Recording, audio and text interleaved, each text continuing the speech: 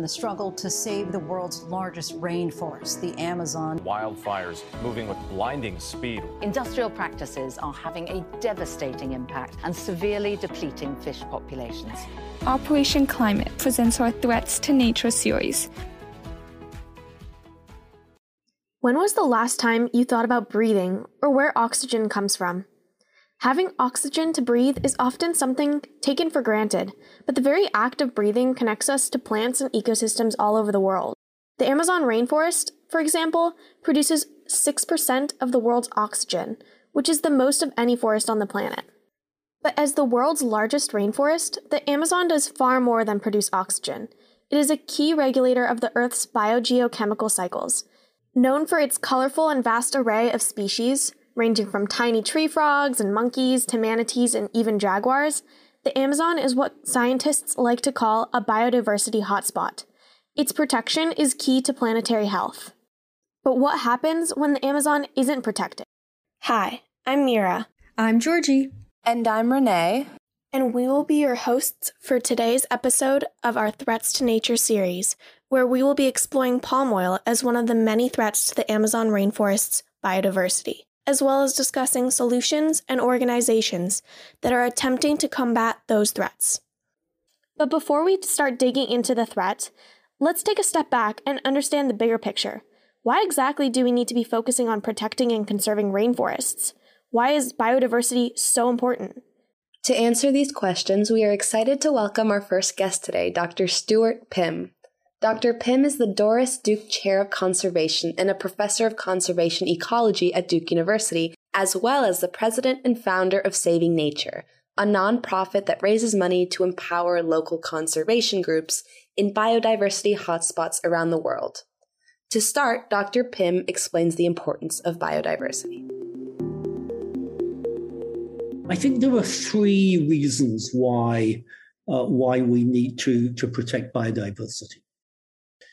The first is an ethical one, if you like, a religious, that I think we have a responsibility to the generations that follow, to our children, our grandchildren, to leave the world in as least as good a shape as we found it. And we're not doing that. We're destroying species.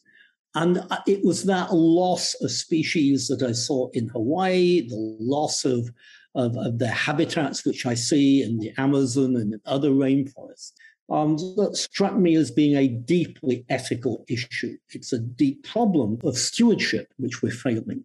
The second reason why I think we should care is an aesthetic one. You know, we're losing fantastic and interesting animals. You know, when Dorothy in The Wizard of Oz talks about lions and tigers and bears, oh my, will there be wild things out there? Wouldn't it be a shame if we had to teach our children, well, once upon a time we had lions and we had tigers and we had polar bears, but we don't anymore. So I think most people find beauty in the natural world, and so we should look after that in the same way that we look after all kinds of cultural, artistic treasures. We wouldn't go into a museum and destroy all the paintings there. We shouldn't go into nature and destroy all we encounter there. And, you know, the third one is just hard-nosed economic reality. That nature is worth something for us. When we destroy the forests in the Amazon, and indeed when we destroy tropical forests around the world, that contributes about 10% of the greenhouse gases that go into the atmosphere that are causing massive disruption to the global climate. Wow, the incentives to care about biodiversity are clearly massive. Definitely. What I also find interesting is that Dr. Pimm frames protecting biodiversity not only as an environmental problem, but also as a selfish cause. Who would want to live in a world without the color and variety of living things? That's a really good point. We should care about biodiversity because it not only benefits the health of rainforests and other ecosystems, but it also benefits us and keeps us in awe of the beautiful variety that exists on the planet. Yeah, it definitely makes me wonder about all the threats to biodiversity. To help us understand why there has been so much biodiversity loss in the last few decades, we turn to Dr. Pim.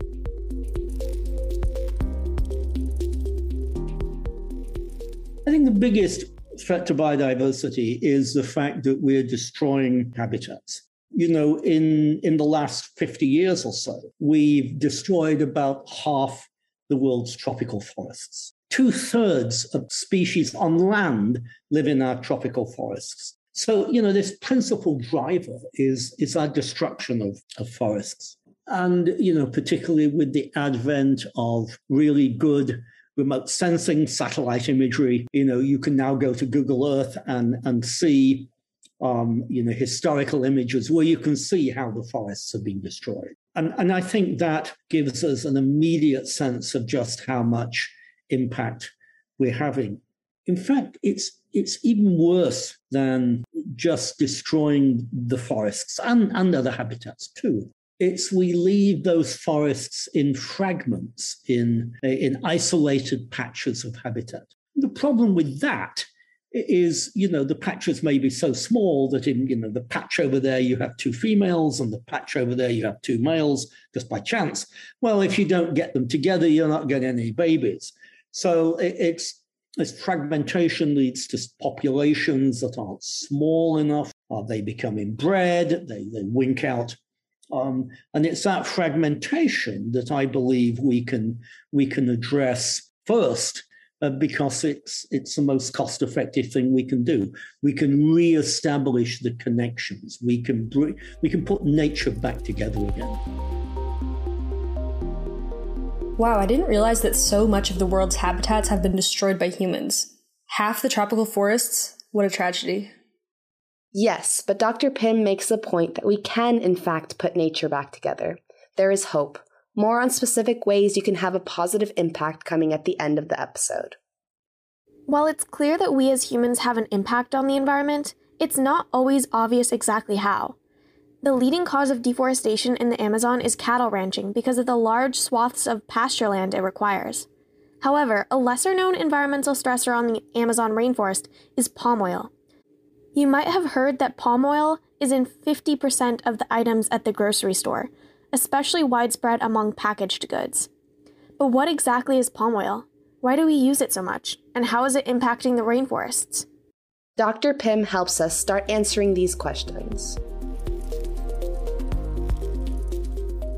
First of all, palm oil is in all sorts of places. It's quite likely that you shampooed your hair today with a product that contained palm oil. It wouldn't say palm oil, it would have called it some other things. The thing about palm oil is, first of all, that oil palms grow in rainforests. So you can clear rainforests to grow palm oil.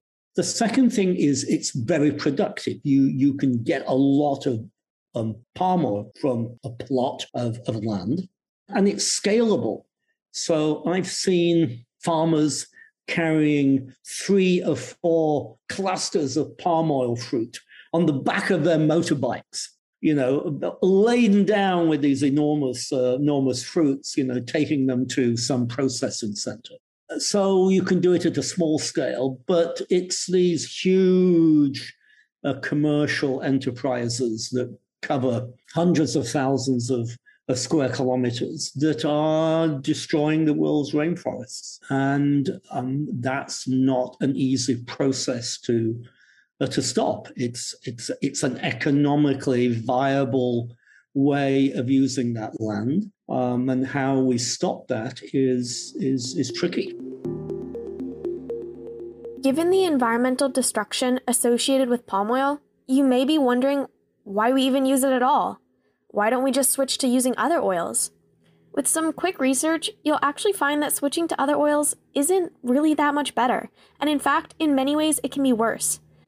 According to the International Union for the Conservation of Nature, although palm oil production causes significant amounts of deforestation and biodiversity loss, replacing it with other oils could require up to 9 times as much land to produce the same amount of oil.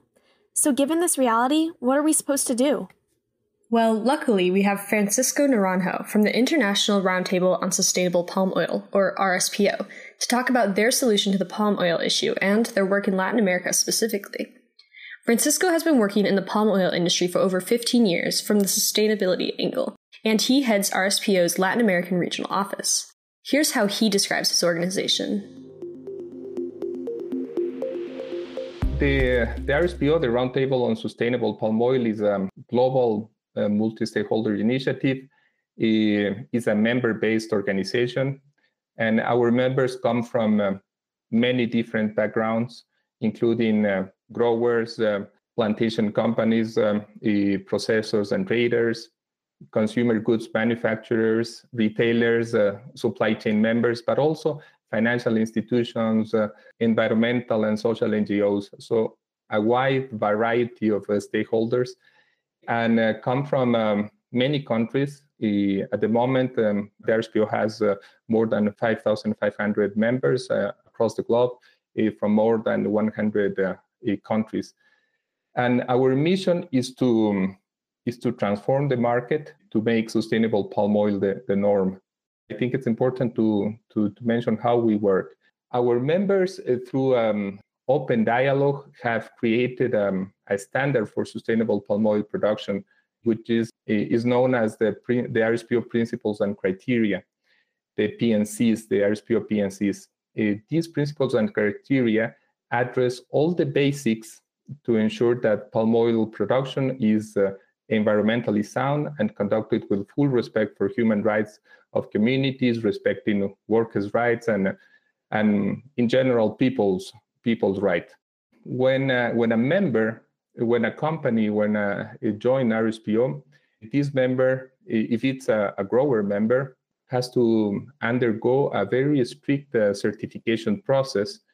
And this certification process is carried out by an independent certification body. So we rely on an independent third-party verification.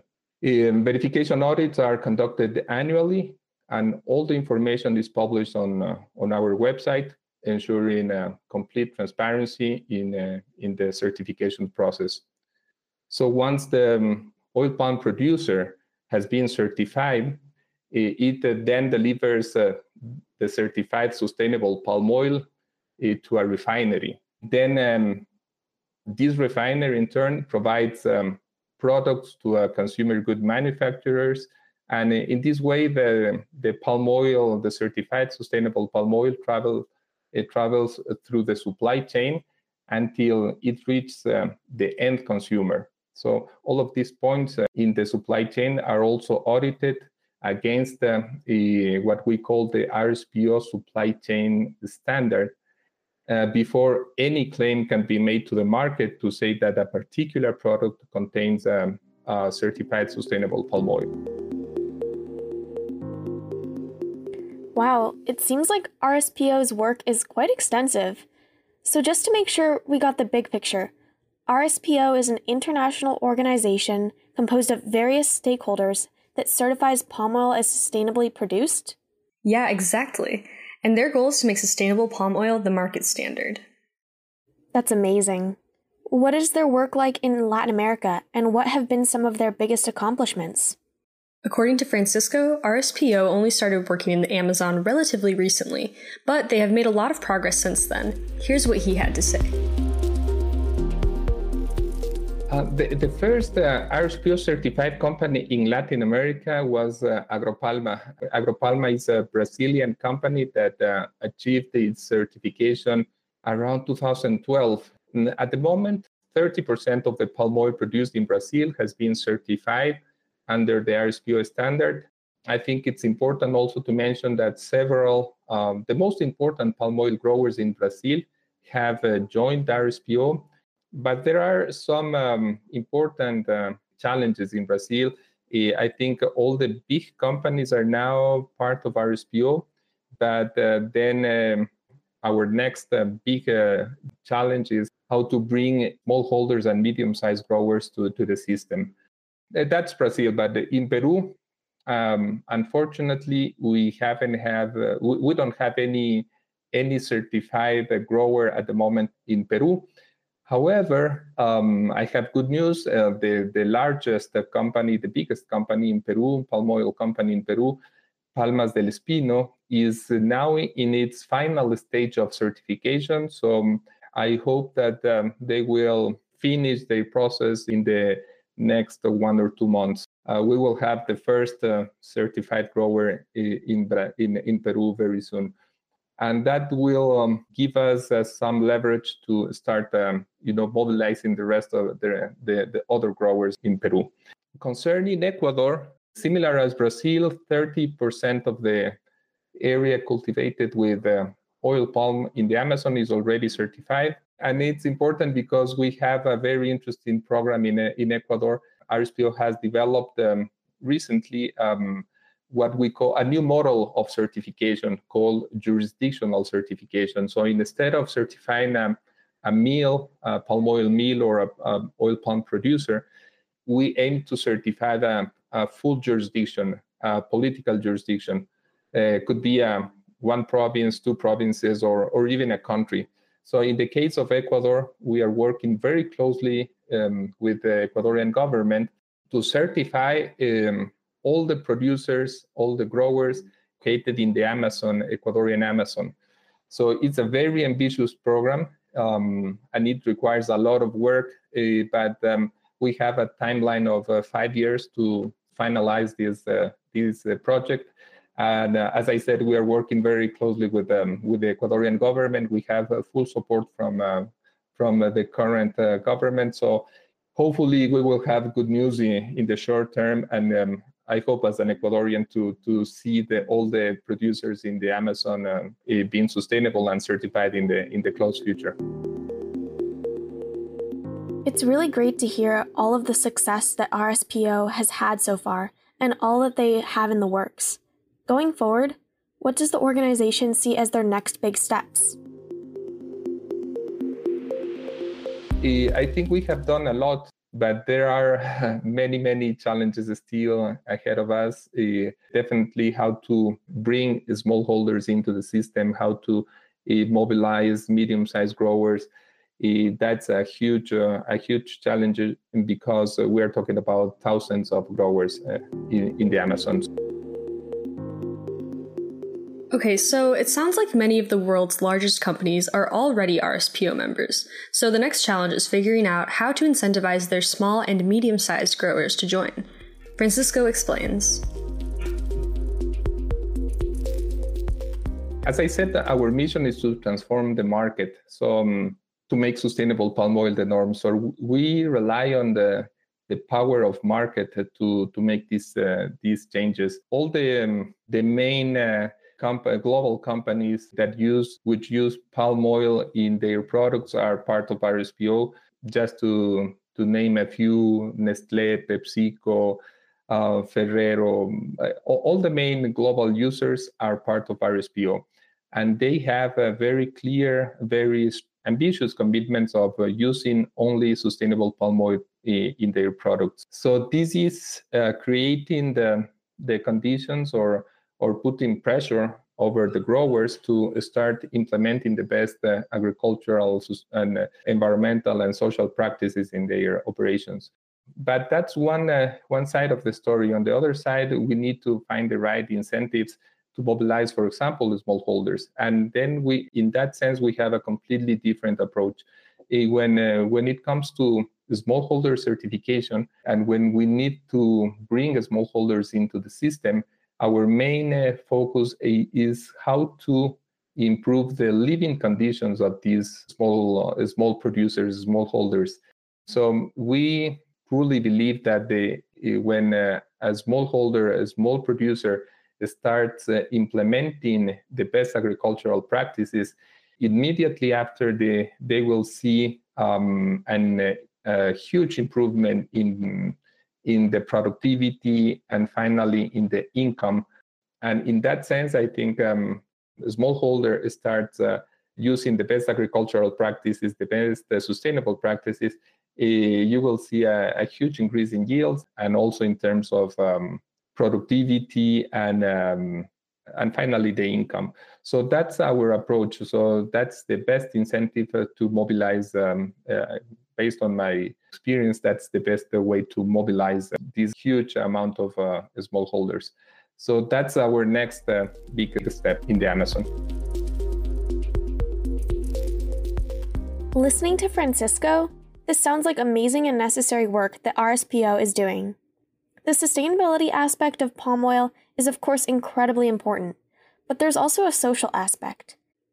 Especially in the Amazon region, indigenous rights are often ignored. How does the RSPO play a role in this? Broadly speaking, yes, the palm oil industry has a bad past and present in terms of harming indigenous communities. Whether that be by displacing them from their land or polluting their communities, there is certainly conflict between the two. Now, as part of their social standards, the RSPO requires that members must not buy or process palm oil from deforested indigenous lands. But how well this is implemented is up for question. For example, indigenous groups have accused RSPO of ignoring human and land right violations. We asked Francisco about this conflict, and he acknowledged that working with indigenous and local communities in the Amazon can be quite challenging. It's a huge task because we are talking about hundreds and thousands of grassroots actors. In the Amazon specifically, let me tell you our strategy. When it comes to reach out to growers, it's very simple. We know who the big growers are. Most of the time we have information about the medium-sized growers, and at least we know where the small producers are. So reaching out to growers is not easy, but I won't say is not a major issue. But when it comes to reaching out to other actors like local NGOs, local communities, indigenous communities is far more complicated. So we have developed a specific strategy to address this challenge. We rely on what we call intermediate organizations. So we understand that RSPO as an institution doesn't have sometimes the knowledge, the local knowledge needed to reach out to these actors. So we have developed this strategy based on intermediate organizations. When we call intermediate organizations, I'm referring to local NGOs who know better than us the regional, the local context. Others, however, including Dr. Pim, don't find the certification meaningful in its current conception. Sustainable palm oil is definitely a step in the right direction, but Dr. Pim feels that the system can continue to be improved. As he explains, last time I looked, it was 15 or 16% of all palm oil. So it's not a lot of palm oil, okay? But I think what's worse is when you dig into what that certification means. It basically means that they don't treat their employees like slaves. There's a lot of guidelines in those sustainability initiatives to prevent abuse of people. And that's important. I'm not saying in any way that I don't think that's significant. But if you look at what the environmental protections are in that, there are not many of them at all. They involve not chopping down forest right to the very edge of a watershed, which sort of makes good sense for all sorts of reasons. But in terms of what the companies do, you have to ask, what was palm oil before it became palm oil, and when was it something else? And along with my former student and now Dr. Varsha Vijay, we've looked at where the palm oil frontiers are, and we've looked at how long it was when those areas were old growth forest. In Africa, those where palm oil comes from, they've been growing palm oil there for a long time.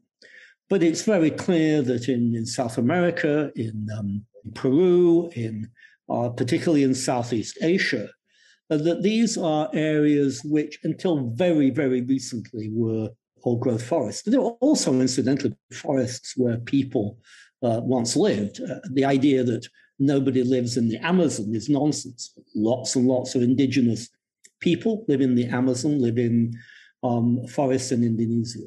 People go into those forests, they clear them, they clear cut them, and then they say, well, look, I've got this area of there's no forest here, let's plant it in palm oil. And so it's an evil mixture of forest clearing, often the eviction of indigenous communities, and then the production of a crop. Okay, so you might be feeling pretty confused by the differing opinions. On one hand, we had Francisco talking to us about RSPO's plans and accomplishments, and on the other, we had Dr. Pim telling us that the certification is not meaningful. How do we go about interpreting these opposing viewpoints? Yeah, it definitely can be confusing, but this range of opinions about RSPO reflects a lot of what you will even see in the conservation world. On one hand, you have groups like the World Wildlife Federation, who are large proponents of palm oil and RSPO, pointing out that using any other oil would be far worse for the environment. They argue that sustainable palm oil is the best way to protect biodiversity. On the other hand, critics, such as the Greenpeace, point to the RSPO's failures to effectively protect biodiversity. Unfortunately, the scientific studies on the issue also conflict, with some pointing to greater biodiversity on RSPO plantations, while others find no difference between certified and uncertified plantations. Georgie, what does Francisco have to say about this issue? Well, Francisco is definitely aware of these critics. While he agrees that there is always room for improvement with the RSPO, he believes that they are heading in the right direction. I would like to start saying that we acknowledge that we have room for improvement, but at the same time, we think that we are in the right path. When you see the principles and criteria, our standard, the PNCs, you will see that it's an extremely robust standard. So it's difficult to find a loophole, to be honest, if you read the entire principles and criteria. But one thing is what you write in a paper and then how to implement that in the field. That's a completely different story. And I prefer work in the field rather than in my office. So I know the challenges implementing the principles and criteria in the field. And now we are in the process of updating our standard. That is to say that, of course, there are some things that we can improve in that regard. But in my opinion, the most important thing is how to strengthen our verification system. That is definitely is not a simple task, but we are working always with inputs from all the stakeholders. So I think we value a lot all the critics because that give us the main points that we need to work on. We welcome all the critics. Actually, within the working groups, we have a very sometimes harsh discussions on how to improve our system. But we are all working on that, and I have no doubts that we are in the right path, and we need input from everyone. So again, this is something that has to evolve every day because the challenges for achieving sustainability today are different than the challenge that we will face tomorrow. So that's why we think that the best way to do it is through an open dialogue, and we are always open to receive comments and critics and also suggestions in how to improve our system. Listening to these two opposing viewpoints, it sounds like Dr. Pim is focused on the present status of RSPO. He believes that the certification does not have strong enough environmental protections and is not widespread enough in the palm oil market to have a large impact. On the other hand, you have Francisco. While he believes that the RSPO's current certification system is a lot stronger than critics give them credit for, he's more focused on the future of RSPO and palm oil in general, believing that growing RSPO and making sustainable palm oil the norm is the best solution for protecting the environment. It's clear that both sides have a point, and that this issue is a lot more nuanced than it might initially seem. I definitely agree, and I think being critical consumers and not blindly trusting that the RSPO certification means that the oil is 100% sustainable is an important part of keeping RSPO accountable and pushing them to create more rapid and widespread change in the palm oil market. And listening to Francisco, I think he also agrees that RSPO needs input from a variety of stakeholders in order to improve their system and best protect biodiversity.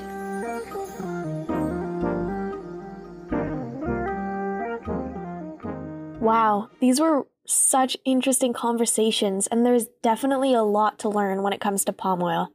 The topic of palm oil and biodiversity in the Amazon is a lot more complex than you might have initially thought. Yes, I definitely agree. For me, my biggest takeaway from Dr. Pim is that biodiversity is a precious resource that must be protected, not only for ourselves, but for the sake of our future generations. And listening to Francisco, what really stuck out to me was how consumer demand and public awareness regarding the issue of palm oil is what made RSPO possible. Whether or not you agree with the effectiveness of the RSPO certification, I think the fact that major companies showed an interest in joining something like the RSPO shows that consumer choices and pressure for more sustainable products is something that companies can truly listen to. So, to our listeners, we have some action items. First, as individuals, you can make more educated consumer choices. Try to reduce the amount of products you buy that contain palm oil. And for the ones that you do, check and see if they're RSPO certified. If you're looking for more information on the sustainability of palm oil in your products, the World Wildlife Federation produces a palm oil scorecard in which they assess the sustainability of palm oil used by companies, and that can be really helpful. We will link the resource in our show notes. And finally, tell other people about this issue. Talk to your friends, write to your elected officials, and even to businesses and companies to let them know that sustainable palm oil is an important aspect of protecting the Amazon's biodiversity and that it is something that is important to you as a consumer. Thanks for listening to today's episode of Operation Climate's Threat to Nature series. To stay updated about future episodes, subscribe on Spotify and Apple Podcasts and give us a rating and review. If you want to stay updated on other Operation Climate things, follow us on our socials. We are at Operation Climate on Instagram and TikTok and at OpClimate on Twitter. You can find a transcript of this episode and other episode-related resources on our website at bit.ly/Operation Climate Podcast. See you next time.